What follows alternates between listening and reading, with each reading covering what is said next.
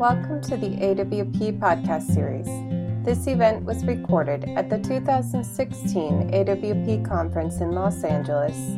The recording features Stephen Elliott, Jennifer Gilmore, Jenny Halper, Eleanor Henderson, and Cheryl Strayed.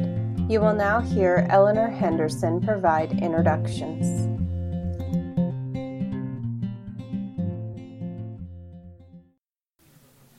Hello. Hi there, everybody. Welcome to Adapting to Adaptation. Thank you so much for coming here and for choosing our panel to spend a little bit of time with. I'm Eleanor Henderson, and I'll be your moderator as well as a member of this panel. And in a few minutes, I'll ask our other panelists to introduce themselves and their work in relation to the adaptations that they've been involved with. And because this is a panel about movies, I thought that it would be worthwhile to share a little bit of multimedia with you so that you can at least see the trailers of the movies based on the books by these authors to give you a little bit of context in case you're not familiar with them.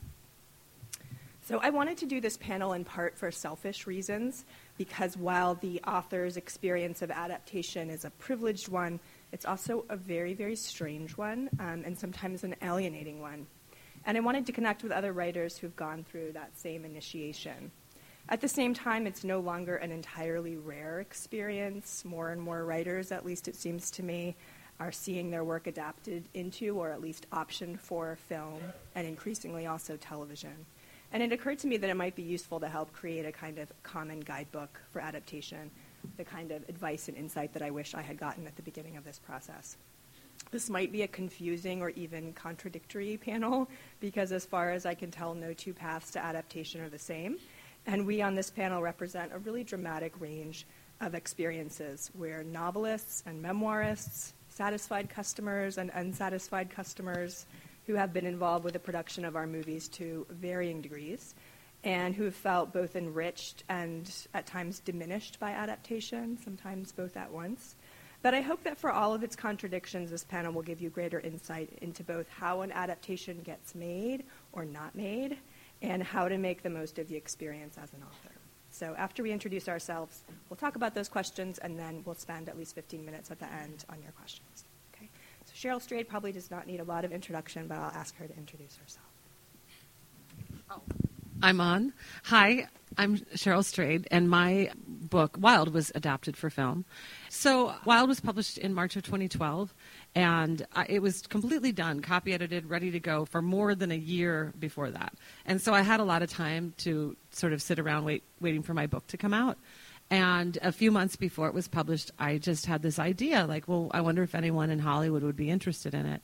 And very quickly, my literary agent put me in touch with a film agent, Sherry Smiley. And Sherry Smiley said, you know, Reese Witherspoon has just formed, she's come together with this producer, Bruno Papandrea, and they are forming a production company with the explicit goal of finding books and stories that feature, in Hollywood they call them complex women. In my life, I call them women. Because I actually don't know one woman who is not complex, right? Nor do I know one man who isn't complex. But in Hollywood, those are still complicated women. And so I thought, well, I'm complex, and so here's my book. And so it was literally like a Friday, and she was given an advance reading copy of my book, and she read it over the weekend. And Monday morning, I was sitting in Portland. Pam Houston, my friend, the writer Pam Houston, was visiting me at the time, and my cell phone rang, and it was my agent, and she said, Reese really wants to, talk to you because she really wants to option the book for film. And so we got on the phone soon after that, and it was just me and Reese in an hour-long conversation. I wanted to hear from her, what she made of the book, what she understood about the book, and what a translation to film might look like. And, we really just connected from the very beginning on a very personal level. And she promised me that she would honor the story. And I also, from that very first conversation, said, I want you to honor the story. I also want you to make, I understood that the film had to stand on its own two legs, that my book was my creation and the film would not be a performance of my book, but rather its own its own piece of art, and so the director and the actors and all the people who make a movie had to invest in it in that way, and that's what happened. So from there forward, we proceeded, and I can, later in the hour that we have, talk more about like how then that went from that first idea, that first conversation, to how the film actually got made. But I think I'll leave it at that for now. Okay, great. So I'm just going to play the short trailer of Wild so you guys have it fresh in your heads. If your nerve deny you, go above your nerve. Emily Dickinson and Cheryl Strait.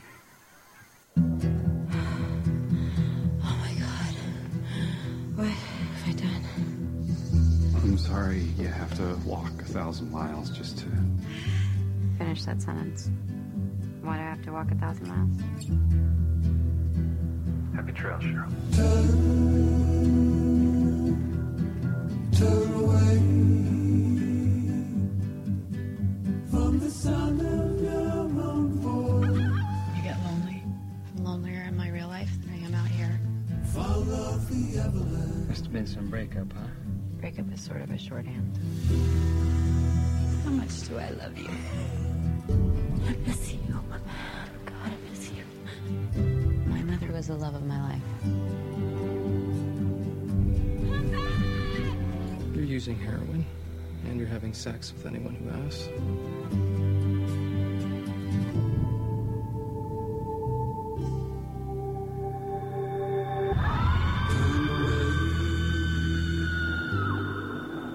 Think about quitting? Only once every 2 minutes or so.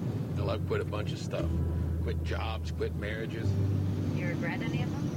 I didn't have a choice. There's never been a time when there was a fork in my road. Here's some questions I've been asking myself. What if I forgive myself? What if I was sorry? But if I could go back in time, I wouldn't do a single thing differently. What if all those things I did were the things that got me here? Turn away.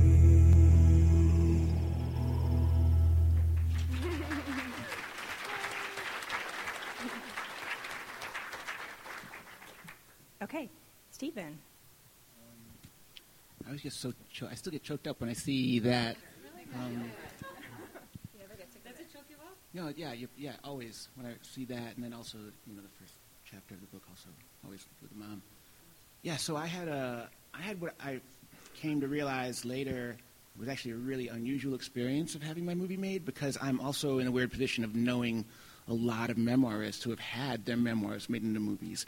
Anthony Swafford, Nick Flynn, Tobias Wolff, Susan Orlean, all these people. So James Franco bought or optioned the rights to the Adderall Diaries when it first came out for $2,500, so not a lot of money for 18 months. It took a long time. It was his first book that he optioned. I made 2 movies before he finally made it, all basically to show him that it could be done quicker. And the experience, it should have been really negative in a way, because unlike all the authors I know who have had these movies made, I wasn't consulted at all. I mean, completely shut out of the process. They were shooting the movie in my neighborhood, and I was not allowed on set. Not just not invited, but not allowed, told I couldn't come on set. And I was like, okay, whatever your process is, whatever makes the actors comfortable. When they'd done shooting the movie, they were having test screenings. I was getting calls from people oh, I just saw your movie in a test screening. And so I asked if they would like me to watch it and give them feedback. They're like, no, we don't think so.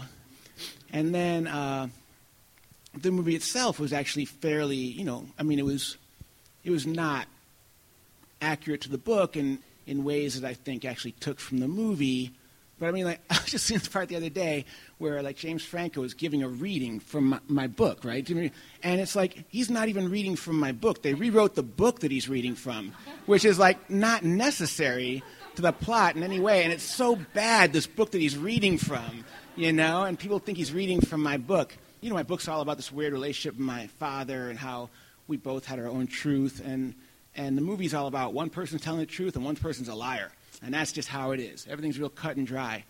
And so it should be this, terrible experience, but actually it's been, a great experience because, I bought a house with the money that they gave me to make the movie. I've sold a lot of books, and also it, inspired me to write and direct a third movie, my own movie, about James Franco making a movie about me.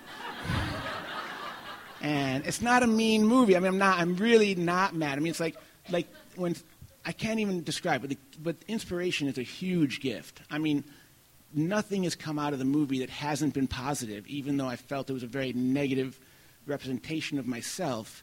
The experience has been only positive. Nothing bad has come from it, even in this weird, unusual way. So, yeah, that's been my experience with having a movie made. So we'll show the trailer for the movie that Stephen made at the end of our segment, but now I want to show the trailer for Adderall Diaries, which is coming out next month. Is that right? It's out on video on demand already. Okay, yeah. You can. But it's find coming out in theaters next month. Okay.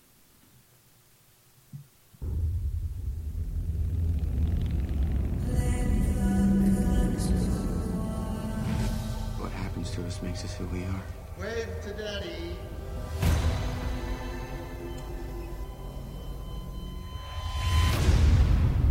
It's in the past. But it doesn't mean you need to bury it.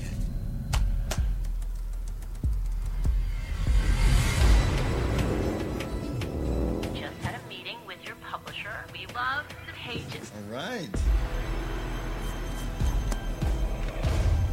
I want to write a new book. True crime thing. Writers have a way of spinning things the way they want to.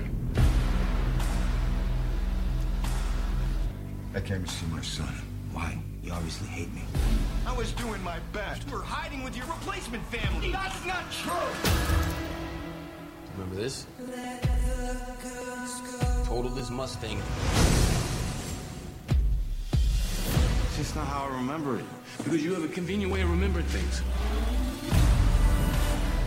All the anger, all the hatred. It's a hell of a drug. I don't want to scare you away. I seem easily scared to you. My son, ladies and gentlemen. The storyteller, what a joke. You people are all fools. You deserve to be played. Falling for this nonsense. A father does what he has to do to protect his children. If you understand that, you understand everything. You want to kill me so bad? Hit me! Come on, hit me! What are you looking for? The truth.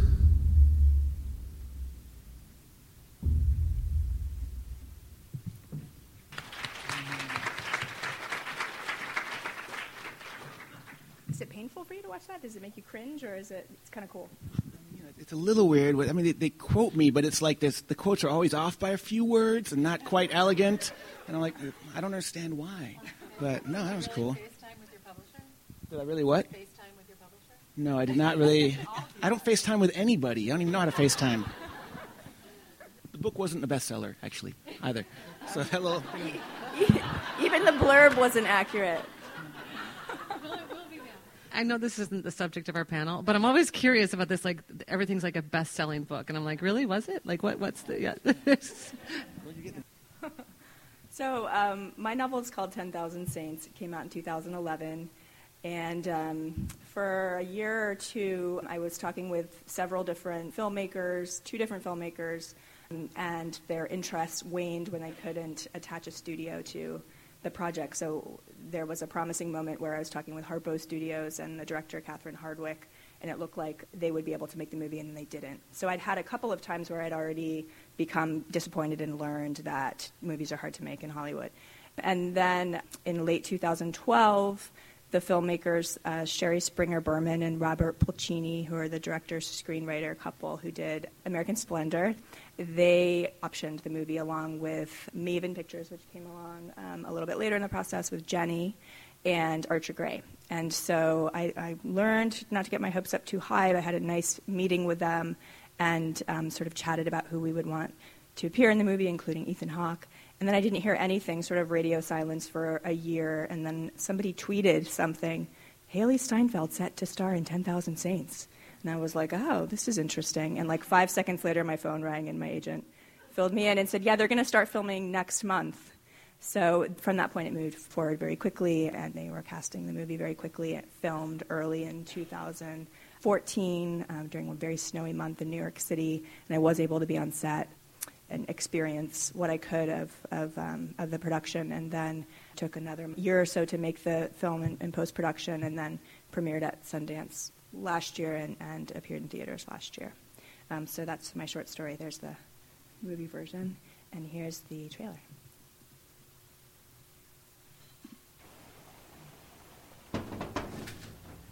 Hey. What are you doing here, Dad? Come to kidnap you. Taking you to the Big Apple. Why would I go with you? I'm offering you Manhattan, champ. Don't play hard to get.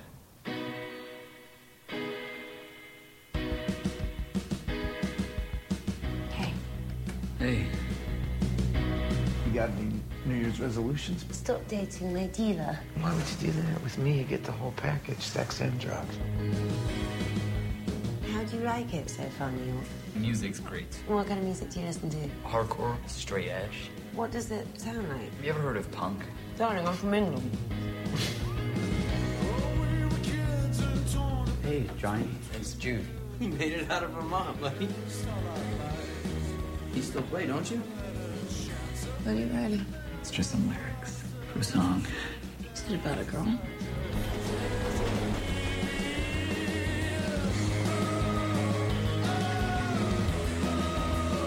You seem so different. I'm pregnant!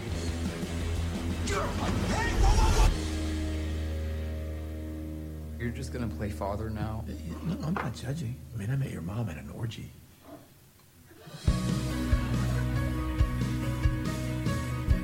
Do you have any idea what I'm going through? I don't know what to say. Maybe you do too, and you just won't.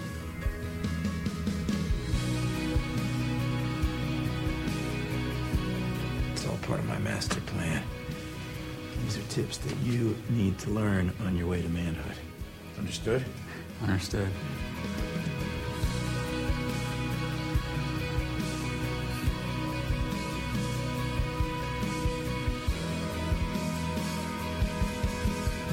This is about as far as I'll go. It's too dangerous. Oh, thanks, Dad. No, don't worry. You'll be fine.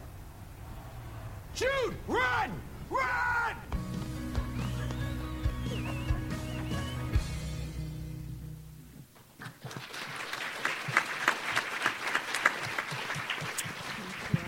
I do like watching that still. All right, Jennifer. Hi. So for any of you writers out there who have had your books optioned, I'm like your usual experience, which is when I was supposed to be on this panel, we thought my movie would be made by now, but that has not happened. So I'll explain a little bit of the process. It's actually very unusual in a lot of ways. I'm a teacher. And I had a student who kept showing up to one of my classes. She was a wonderful fiction writer, and she would look like she rolled out of bed and would come to class late all the time. And it turns out she was this executive at Maven Pictures, and she and she optioned my book before it came out. She said, "I hear you have a book called The Mothers coming out about adoption. We really want to do a movie about adoption." So that was kind of exciting, and she worked tirelessly. And what's been unusual for me is that the players have been kind of the same from the beginning. Rachel Weisz was signed on very early on, and that was really exciting and wonderful. It's a novel that's a little bit autobiographical, and I also write a lot of nonfiction about it that they're using. So it's a novel, but it's sort of interesting because it's a little bit about me as well. But in any case, and we had a screenwriter who came back with a script that was not necessarily the tone of the book and wasn't what I think Rachel Weisz had in mind. So she asked me to rewrite it, and I rewrote it with Jenny, and that was really exciting and interesting and instructive. And so it's been going from there, And this was 3 years ago, and 3 years ago we had all the elements in place. We had a director, we had Rachel Weisz, we had a script, and we had funding. And here we are. So I'm confident that it will get made, but it hasn't happened yet. That said, it's been really interesting to be so involved with the process. I know that's kind of unusual in this. I mean, I think of... It's not that unusual, I think. I think it's more unusual than not being involved. I don't know. I mean, to be, locked out of the set and not... Yeah, that seems crazy. Right. There are layers. So, and it's been interesting to rewrite the script as well and be involved in that process. But yeah, you know more about what's going on with it than I do. So I will turn it over to Jenny, who's also adapting her own stuff as well. Yeah, so and it's actually interesting for me to hear all of your experiences, and then to also hear that you didn't know about 10,000 Saints till it was, till Haley Steinfeld was attached, a teeny bit, which is interesting. But so I work at a company called Maven Pictures. I've worked there for 6 years. I went to grad school actually for fiction writing, but I was also doing a lot of like film journalism, sort of at the point when film journalism was becoming more blogging. But I've always been super interested in adaptations, and the company that I work for is involved in projects both at the very end stage. So like with Eleanor's book, there was a cast, there was a director, there was a script, and they needed some money, so we put in some money because we really liked the project. And then there are other projects where we come in very early on, like Jennifer's, where I was a student of hers, and she had talked about the book a bit, and I thought that there hadn't been a movie about the adoption process that sounded the way Jennifer's did. And then I read her book, which was this really beautiful novel about this couple that are trying to adopt a baby and how the difficulties in that adoption process bring them closer together as a couple. And then also, in addition to finding a child, really have their eyes open to race and class as they meet these different birth mothers. And I just thought that the idea of the adoption process as this terrain that is eye-opening and just very complicated, but also ultimately like there's a lot of growth in this couple and this main character was really fascinating. And so I'm going to say it was about 3 years ago, I called Jennifer up, and I think it was right before the book was published, is the timeline. And I said that we were interested. And then about 6 months later, we got Rachel Weisz attached, which was really exciting. And that essentially happened because I sent the book to her English agent because I figured the Brits probably read faster. And her agent had read it and loved it, and about a month after that, Rachel sat down with my boss and I and was just so clearly passionate about the material and was very instrumental in kind of, helping us decide what filmmakers we wanted to go out to, helping us decide which screenwriters, and it was kind of a great process and a learning process for me as well, but just really interesting to have somebody who's that talented and also just like such a force in film, really wanting to be involved in how do we take this book and make it into a movie. And then there's just a lot of twists and turns along the way. We had a filmmaker who was fantastic who ended up getting a studio movie, and so we were waiting for him. And then we decided, do we look at other directors? And then, Rachel got another movie, and so she's, very, very eager to do it. So we're waiting for her schedule to open up. So there's just a lot of things that can go right and go wrong and go right and go wrong, and the process is a long one. I mean, I've always sort of likened it to having come from the world of prose, like a perfect page of writing, you need every word right, and to get a perfect movie, you need those many things to go right, except there's usually 100 decision makers, and so the chances are a little bit slimmer.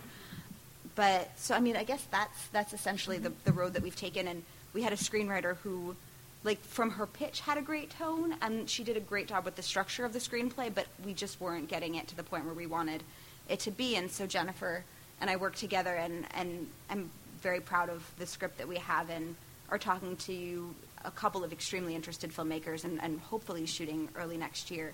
So that's my process on Jen's. And then there's a short story that I've also been working on by an amazing writer named Laura Vandenberg that I had just loved forever and optioned it about 2 years ago and have a script that we've got an amazing Australian director attached to and are looking to shoot that next April.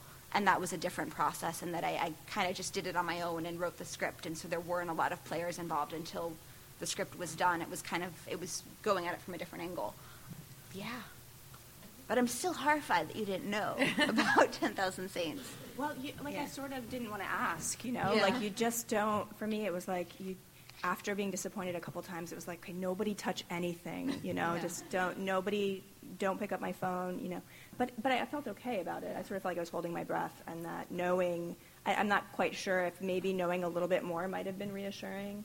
And Sherry did tell me that Ethan was attached during that window. Yeah. So, but still, what did that mean? Right? And I think he had loved the book, is what I heard, right? That, I think before the script came in, his wife was reading the book. His wife had read the book, yeah. Yeah. His wife had read the book. So I knew that there were, that there were some rumblings, but I didn't know that it was going to be a real thing. I didn't know the green light had happened. No. So I wanted to share couple of quotes from other writers who have gone through this process as a way to as sort of springboard for our conversation. And one of them is from Annie Proulx, who wrote Brokeback Mountain, the short story, which was adapted into a beautiful film. And she says it's an eerie sensation to see events you have imagined in the privacy of your mind and tried hopelessly to transmit to others through little black marks on a page, loom up before you in an overwhelming visual experience. I realized that I, as a writer, was having the rarest film trip. My story was not mangled, but enlarged. Here it was, the point that writers do not like to admit. In our time, film can be more powerful than the written word. So I'm wondering if you guys can relate to that idea of feeling your book enlarged. Yeah. Yes and no. I think that the thing that literature does best is interiority. You get to be inside the mind of the character, and you get to know things that only... I mean, really, it's such a portal into another person's mind and life.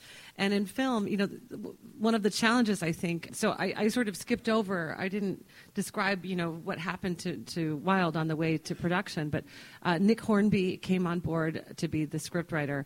Reese and Bruna felt pretty passionately that they didn't believe that a writer should adapt her own memoir. They were really adamant that I was too busy to write the script anyway, but they even said, we wouldn't have hired you because they feel like you need some distance. So Nick Hornby came on and wrote the script, but I was really involved. I was given draft by draft and weighed in mightily along the way. And then also, once we had done the shoot, the director sent me cut by cut of the film, and we would have these long Skype sessions, not FaceTime, Skype, and talk about... I would tell him what I thought of the film. And that was one of the challenges, is that because so much of Wild is me telling you what I was thinking as I was walking along a trail, the challenge was how to convey that on the screen without it being diminished. And so I think, the movie is in some ways larger. I think there's a way that you can see the natural landscape that I describe. It's hard to beat. The film, you see those vast mountains and deserts and so forth. But on the other hand, when it comes to the emotional life, I think that the film is deeply emotional, and I think it achieved a lot. And one of the most interesting things to me has been getting so much email from people who have only seen the film and not read the book, and that they have the same emotional response to the film as they do the book. They say the same things to me about the film as they do the book. So that's an achievement. But I do think that there's more to the story. I think if you want the whole story, you have to read the book. And so in some ways it was enlarged and in other ways diminished by the film. Yeah, when I was asked to come into a meeting with James Franco about this movie, and I showed up, and it was like these two students, and he was calling in on a speakerphone, and the speakerphone rang, and he said, okay, these people are going to make your movie. They're going to write and direct. And I was like, students? This is a student film? I don't think The Adderall Diaries is as good as the book at all, but I do think that it's not uncommon. I mean, The Godfather is better. The movie is a lot better than the book, and actually has a lot more. I mean, The Godfather is a terrible book. And then, but then there's movies like The English Patient, where it's like a great book, and it's a great movie, and they're entirely different. Yeah. There's no relationship almost between the two. But also, I've written and directed 2 movies, and I always had this idea that like a script or a piece of writing was like 100. And then when you make it, it becomes a best case scenario, it's an 80 or an 85. It's always diminished. But once I started working with actors, and you have the experience of like an actor reading your line back to you and making it better than it was when it was written, and I just felt like my heart swell in my chest. I was like, oh, that's what love is. It's just the most incredible experience, and you realize a movie can actually be significantly better than the writing that it's based on, I guess the one thing that I'll add is I think that the best adaptations are like companion pieces to the book, and you want them to kind of exist together and be different. Yeah. I think Wild is an incredible adaptation and feels like it captures the heart of your story, but it has differences. And English Patient too, and I think Room this past year did that really well.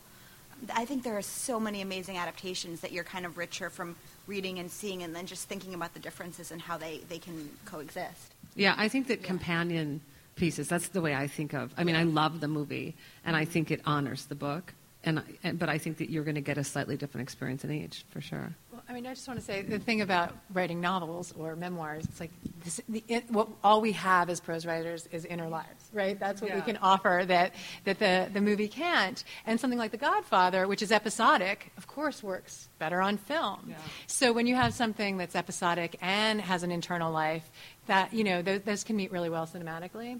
But I think read together is the perfect idea. But of course that doesn't always happen. Yeah. There are a lot of package them, right? Like in a cellophane package, you can buy both together. So then you can open up the package and throw out the book and watch it. That's right, maybe. So this is from Colin Toybeen, who just had his book Brooklyn adapted for film. I loved this quotation. He says, "Writing is so tentative and slow. It begins as not there at all and then gradually appears. You always remember how close to disappearing it was, how frail. Watching performers making it solid has a strange and almost inspiring power. It seems to have survived."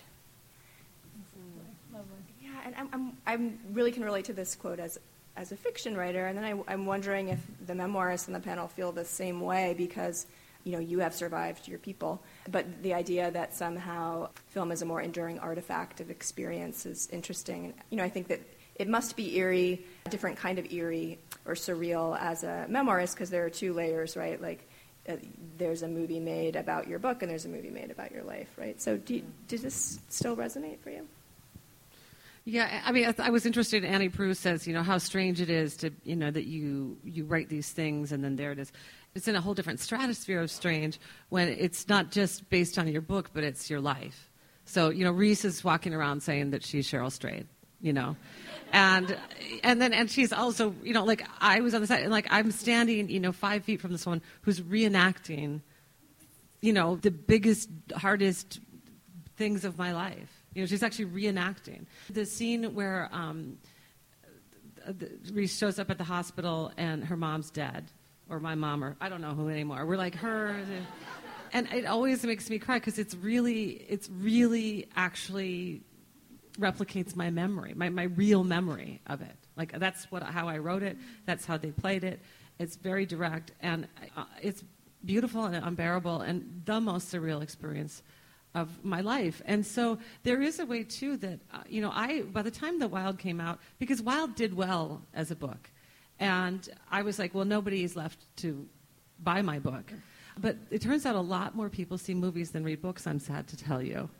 And it delivered this book, this story, to a whole new audience, an international audience that is, many times larger than the book already had. And so that was interesting, and that's what I'm thinking about here. It's like that in some ways, a book survives, endures throughout time, but there's a way in which a movie plants itself into your psyche. Like when people experience Reese as me, which is really interesting and strange.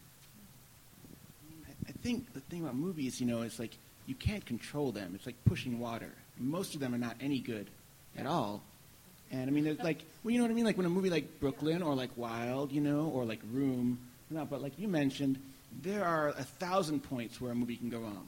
A movie can be shot perfectly, acted perfectly, it's a great script, and then just be destroyed by the sound editor and be a completely worthless, artifact, and that will do nothing. And so just the opportunity for a movie to go wrong and be bad, it's amazing. And I think that's really just the majority of movies, not just memoirs made into movies. One more. This is from Nick Flynn, who Stephen mentioned, and this reminds me of what you were just talking about here, Cheryl, about the surreal moment where you were watching Reese Witherspoon enact your own mother's death. So he's seeing something similar here. He's at a table read for the movie The Being Flynn, based on his memoir, Another Bullshit Night in Suck City. And Robert De Niro and Julianne Moore and Paul Dano are there, and they're also sort of reenacting this death. He says, "Day of the dead, dawn of the dead, I sit off to one side, pretending to watch myself, pretending I'm here, but I'm not really. My disembodied family, risen from the grave, sitting around a table, laughing. Fucking Tower of Babel, I'm nearly erased." I can really relate to this myself as a fiction writer, to the experience of sitting in a room while other people are, reenacting words that you've written.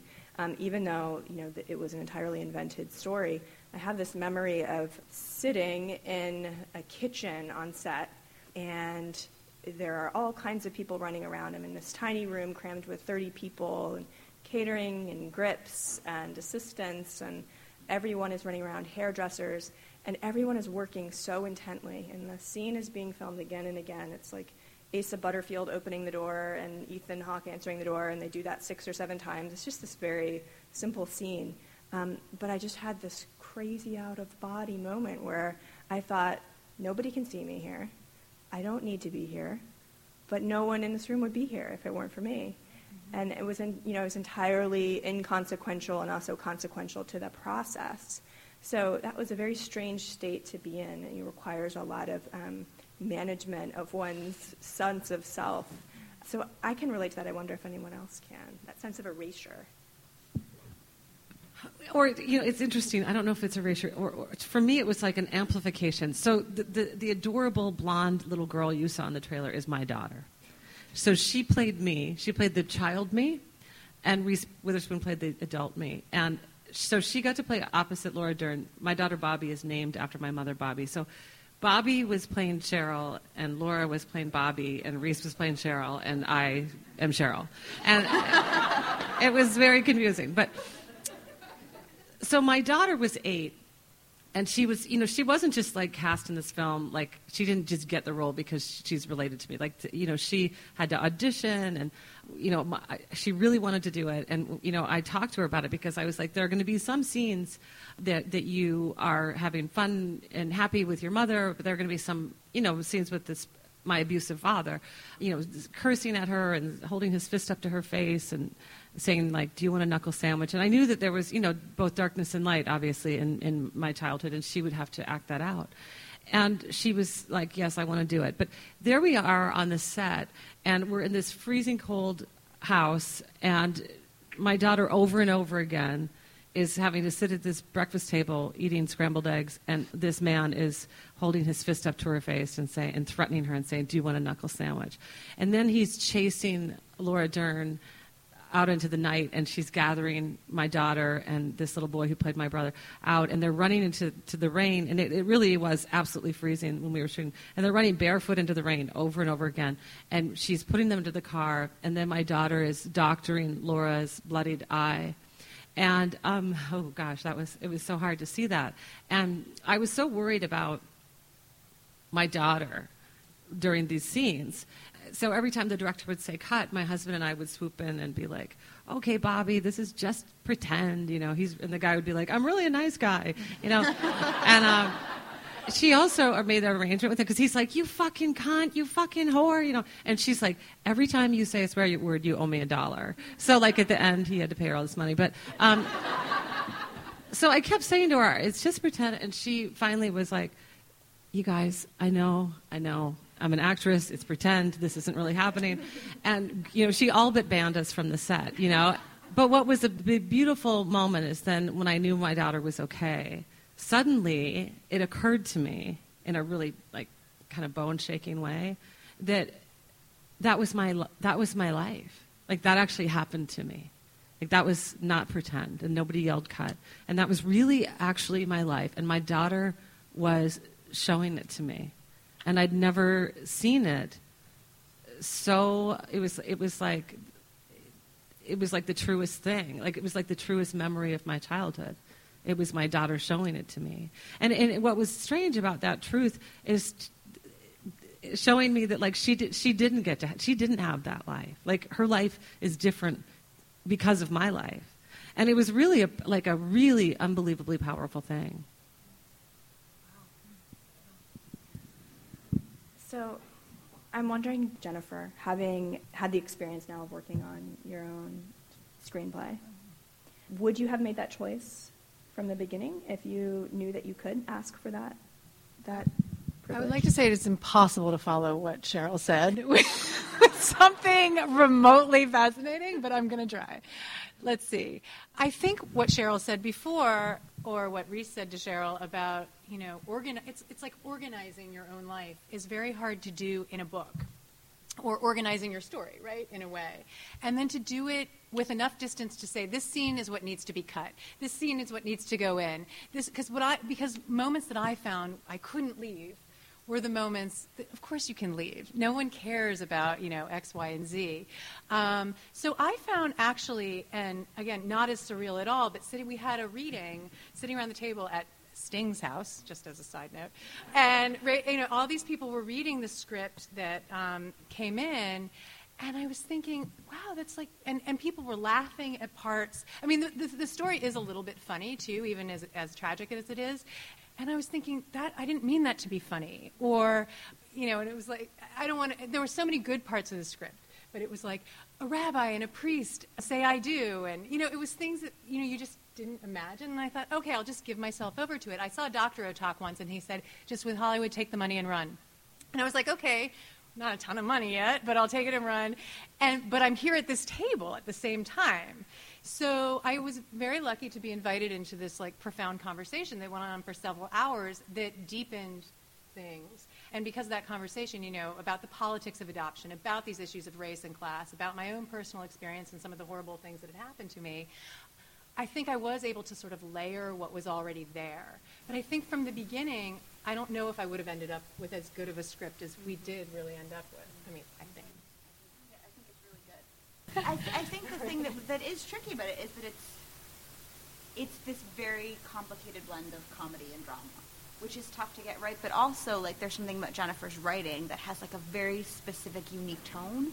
And it's hard to hit it. And at a certain point, it was just kind of well, who's the person who can get that tone? It was funny, after this reading at Sting's house, I get this email from Rachel Weisz, and she's like, can I call you? And I'm thinking, sure, and then the phone rings, and she's like, is it a bad time? I can call back, and no, of course. So she was talking about the tone, and she's like, when I read the book, that's not what I was feeling. So can we talk about tone? And it was really interesting. I teach writing, and we talk about those things all the time, but tone matters so much to the experience of the viewer. I mean, the experience of the reader, but also the experience of the viewer. I mean, seeing all these has been so moving in a lot of ways, but it's tonal.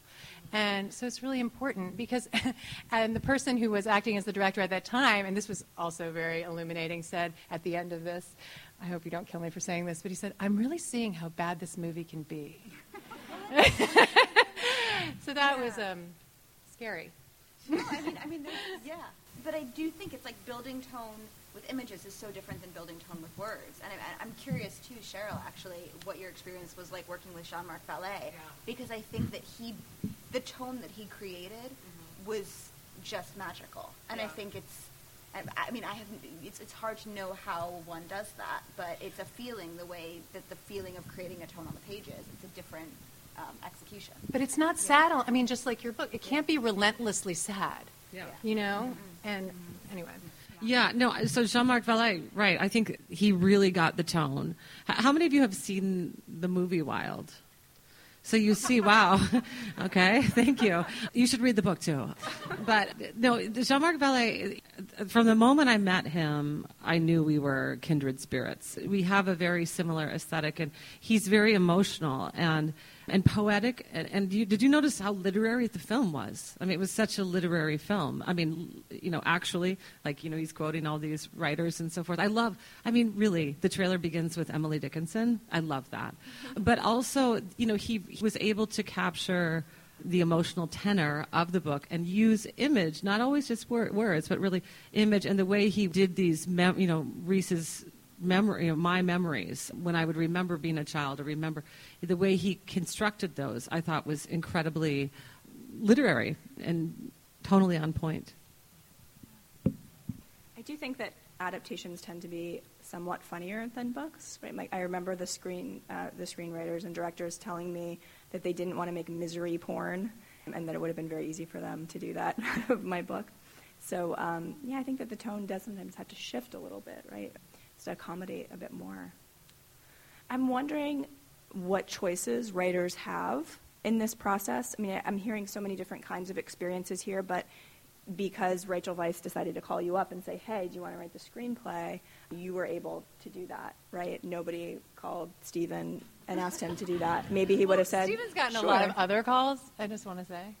Yeah, I mean, you got to admit, I'm just saying, it's not...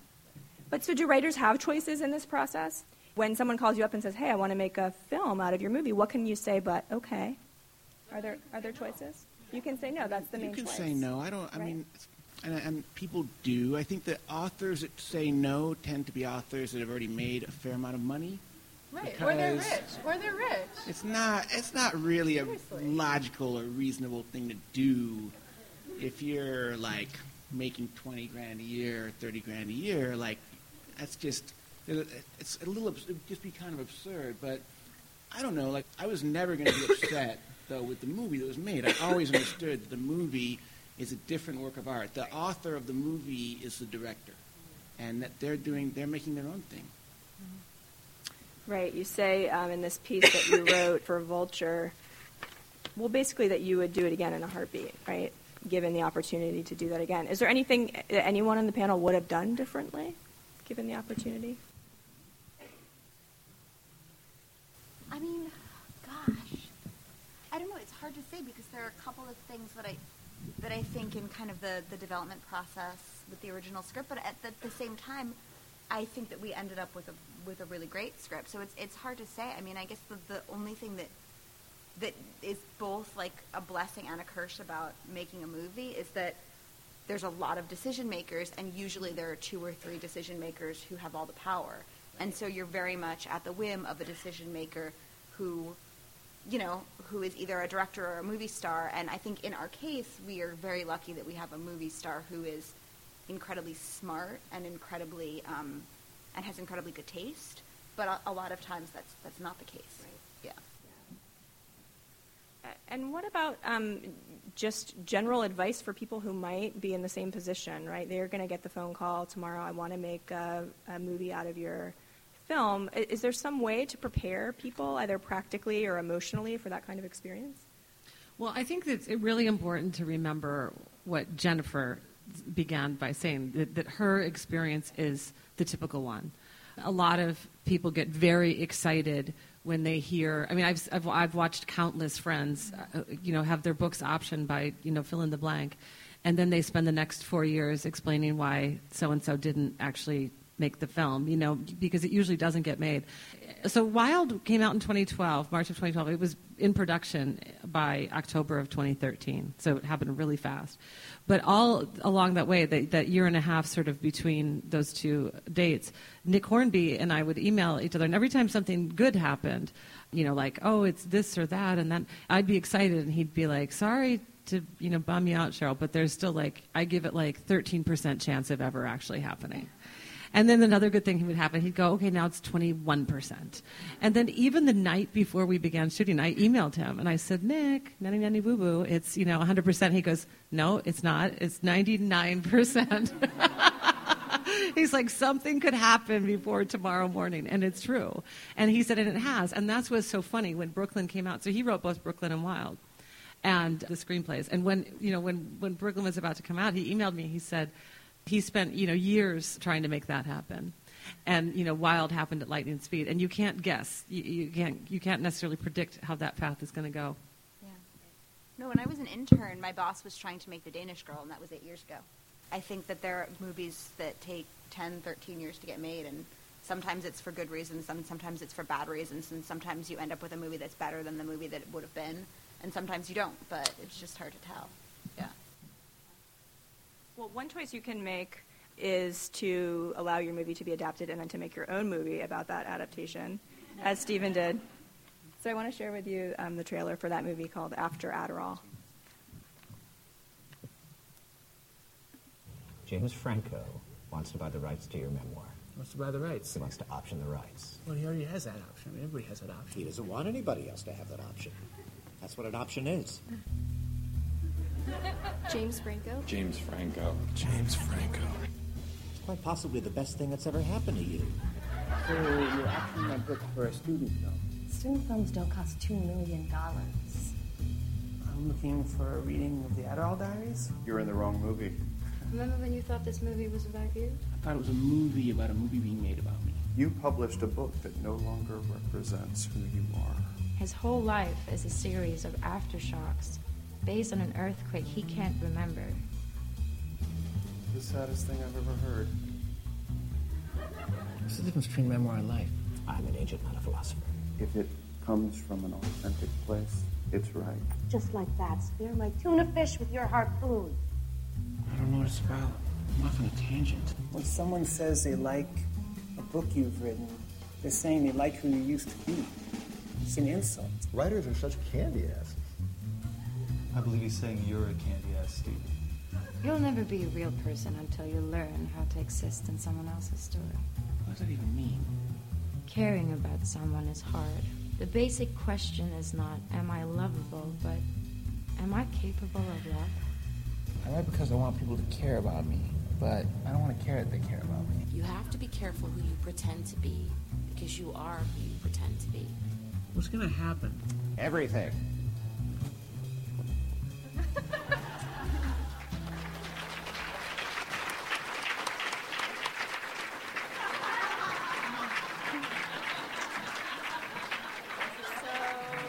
So Stephen. That's amazing. You never know what you're going to find at the book fair. I'm sorry, I couldn't resist. Stephen, I was making that movie just a way of sort of taking back some of the ownership of that story. No, I saw the Adderall Diaries at the premiere at Tribeca, which I wasn't invited to, actually. But I complained, and they gave in, and they gave me a couple tickets. But I saw the movie at the premiere and at Tribeca April 15th or so of last year, and I was like, and then a week passed, and then this script just started pouring out of me. It took me 2 weeks to write the script, and it felt so good. But, writing, it's like I don't really know how I feel about anything until I start writing, and, I know that I feel strongly about something because I'm writing about it, not the other way around, And then I was like, okay, if my I'd worked with a lot of film people before. Like, okay, my camera guy can do it, and if I can find a female actress, because the leading actress is actually, you can't tell from the trailer, but it's pretty much a female equal lead. I thought if I can find a good female lead, which I figured would take about a year, because I've made movies before, and I didn't think I'd be able to find this person, especially because I made the movie for $10,000, so I only had this very small budget. I thought if I can find that person, and then, I think I auditioned 4 or 5 people casually, and this person, there she was, and I was like, oh. And then the cinematographer was like, yeah, I can do it if we do it now.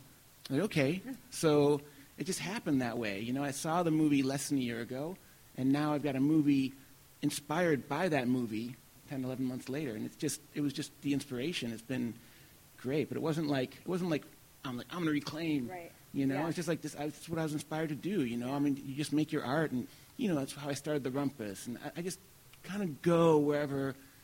I'm not a very focused laser, I can kind of go whatever direction I go.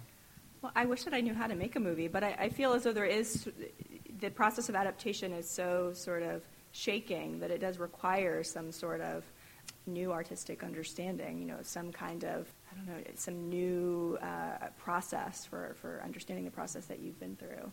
What questions do you guys have for the panelists? Yeah.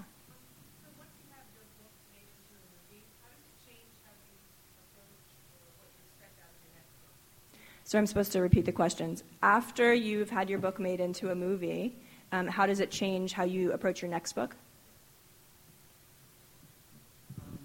Yeah, I don't think it does. I just, whatever you're inspired to do, you do. Yeah, no, I don't think I've ever been really impacted that way at all.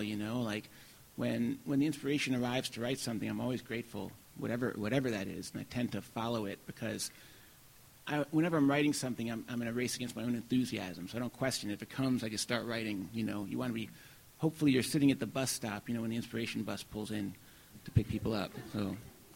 Yeah, I would say the same thing. Yeah, I think I'm working on my second novel now, and I think, the experience has changed the way that I write, just in the sense of now I have to sort of ask, even though, of course, the odds of, this magical experience happening ever again are nil, but is this filmable, And so I realized as I was writing this book that it's entirely unfilmable because at one point the narrator of the novel was mute, could not talk. So I thought, oh, darn, I guess Hollywood isn't coming. So, I think you sort of have to ask those questions, but they're sort of unanswerable, right? Because the odds of movies being made from your book are pretty small. But I think it does, for me at least, change a little bit of a sense of the sort of world building and scene building that happens. I edited a magazine that is very concerned with whether or not the articles are filmable or not. Epic Magazine, we have like a 100% track record of having everything optioned. Argo is ours based on our article and stuff. But you realize it's such a different process. I'm like, okay, these people are journalists, but they're not really creative writers. You know what I mean? It's not really the same thing. I wouldn't really want to do that. Right. There are questions way in the back?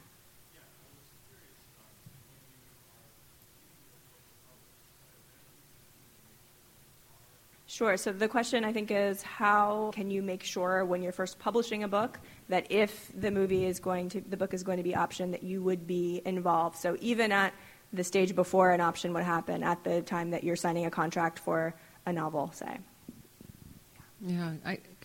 One piece of advice I would really give is, most of us writers, myself included, when I was first talking to Reese about her optioning the book, it was really interesting to me to hear the language that people talk to me about Reese optioning. They're like, wow, did you know that Reese was going to option your book? I'm like, yeah, it was my choice. You know what I mean? I think that there's this funny dynamic that happens where writers, we're so sort of beaten down by society that we think if a movie star wants to option my book, she gets to. And you need to remember that it is your book, and you get to decide what happens to it. You get to decide who you make contracts with and what those contracts say. And, it really is important that you do not sort of shrink in the face of those negotiations, that you account for whatever kind of relationship that you want. I didn't fight to adapt Wild because I was busy with my own life and doing other things, and, they wanted it to happen really fast. And also, I kind of agreed with them about, maybe I wouldn't be the best person to adapt that book. But I think for a different kind of book, like a novel, I would absolutely say, no, I'm the writer, and basically love it or leave it, And now that I've been through the movie process, I can say that with some authority because I did, work on the script as well. I was, obviously Nick wrote the script, but, I weighed in, I was a consultant.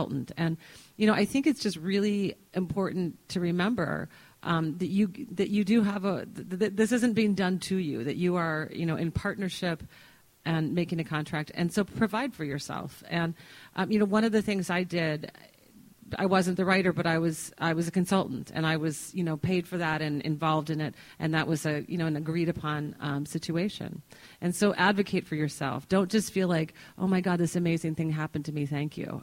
Realize that, as Eleanor said, none of this would be there if it weren't for the words that you'd written. And I think really good movie, when you're working with good people, they know that too. I mean, they know that you're the person who wrote this book. And that you know that material, and that without you, as you said, they wouldn't be there. So I think that's really kind of wonderful advice, actually.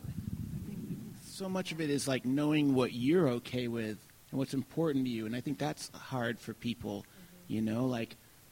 do you really care if the book or the movie is different from the book? You can't control if the movie's good or not.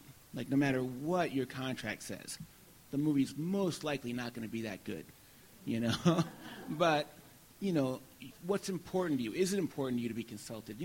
When you said when you're selling a book, well, do you want to be involved in the cover design? Because you can put that, you can insist on that, or not. I mean, but they'll fight back on it, and you might limit some other options. You might get less for your book. You might not sell the book to a movie might not be made of the book if you're intransigent. But you have to know what's important to you going in. Yeah, I do think that that's hard. I think because I've been disappointed a couple of times, I was really eager to sign the rights over no matter what. And I think if I had that to do again, I would be more assertive, as Cheryl is suggesting, in terms of setting some of those boundaries, even if you don't want to be involved necessarily. Setting the boundaries and being a part of that conversation and being asked to be in the loop, I think is important. But yeah, there are clauses for that, and if not, you can invent the clause. Well, it's interesting, Stephen says he wasn't invited to his own premiere, which just utterly, it is shocking. But it just reminded me, I didn't come to need to have this contractually guaranteed, but in my contract with Reese was 2 tickets to the premiere and first class round trip tickets to wherever the world premiere was. Other questions?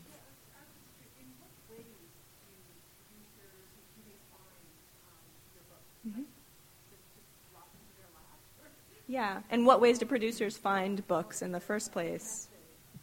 I mean, there's a lot. There are a lot of different ways. A lot of kind of bigger companies will have book scouts that work with publishers and work with literary agents. I mean, I found Jennifer's in an unusual way because I was her student, but I've also found books and articles just by, meeting constantly with agents and finding out what they've got that's coming out. And then I also look at NetGalley a lot and kind of see what's coming up. But it's just a lot of scouting and then just having relationships with agents. And because I also have come from the lit world, just having relationships with writers and finding out what they're working on. I think it's really interesting when you were saying that more and more books are being adapted and used. And people, in the way we are now informationally, with the golden age of television, people are dying for content. I was just at my friends who are TV writers. There are books everywhere. They never read them, by the way. But they're just dying for content. And because there's so much to be filled right now. It's kind of a wonderful time. It's just kind of getting your book or your story or your piece to the right person at the right time. And hopefully you're surrounded by people who can help with that, but it doesn't always work like that. And sometimes it has to be the right 3 people or whatever, right? So there's that sort of magical equation. For me, the filmmakers had read a review of the book and read the book and liked the book and had wanted to make a movie set in the 1980s in New York anyway, so it was a really good fit for them. And then over here, a producer was a friend of a friend who had just been handed the book by my friend, and they connected and had a conversation. They said, oh, I'm reading that book too. Let's try to see if the rights are available. So, people outside of AWP, I guess a couple of them do read books too, and so they're having conversations in the way that lots of readers do, and so it is, I think, quite reassuring, in a certain way, to know that literature has an impact on people enough that they want to continue telling that story. So they're just regular people who are reading books, and maybe they're actively seeking them out, and maybe it's a happy accident. Also, I want to say that there are different kinds of people. They're the sort of driving force behind making movies and TV. So in my case, it was an actress who saw that this was going to be an amazing role for herself. And, she was also a producer and, had this production company, but she was really looking for roles, as an actor. And, sometimes producers, will option a book, sometimes directors, sometimes actors. I think another piece of advice is one of the things that I knew right off the bat when I thought about bringing Wild to Hollywood was that it was going to be a great role for a woman. And I don't know if you've read the news lately. That's kind of, rare. All those complicated women.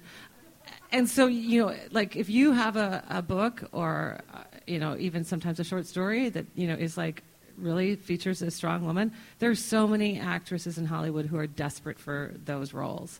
And they've learned that they have to go find them for themselves. And so, so think about what would this look like? Sometimes the best route in is through an actor who will then advocate. Somebody like Reese Witherspoon doesn't have a hard time getting people attached to her project. But same with James Franco. I mean, not easy, but right? I think it helps to have. Yeah. What'd you say? Yeah. I'm going to say kind of the obvious pedantic thing that I know everybody agrees with already, but it's the best way to get your movie or your book made into a movie is to write a good book. It's write the best book that you're capable of writing and focus on the writing. Have you ever been in a panel where somebody said what about soccer moms in Tennessee? And they're not a soccer mom, they're somebody else, and they're and what they're really saying is how do I write for people I don't respect? How do I write something I don't want to read for people I don't respect? And it's that is not a successful way to get anything made. If you write the best book that you're capable of, which is different for everybody, that is more than anything else you can do, is going to increase your odds of your book being made into a movie. And I know everybody knows that, and it's stupid. It's also so easy to forget. We forget those things so quickly. You have to focus on that, on your craft, and what is it that you want to read, and writing your own favorite book, I think that might be all the time that we have. I'm looking at my watch now, and I'm still on the other coast. It's time to say goodbye. Thank you so much for coming, and thank you to our panelists.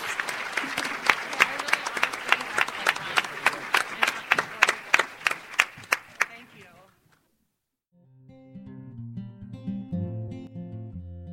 Thank you for tuning in to the AWP podcast series.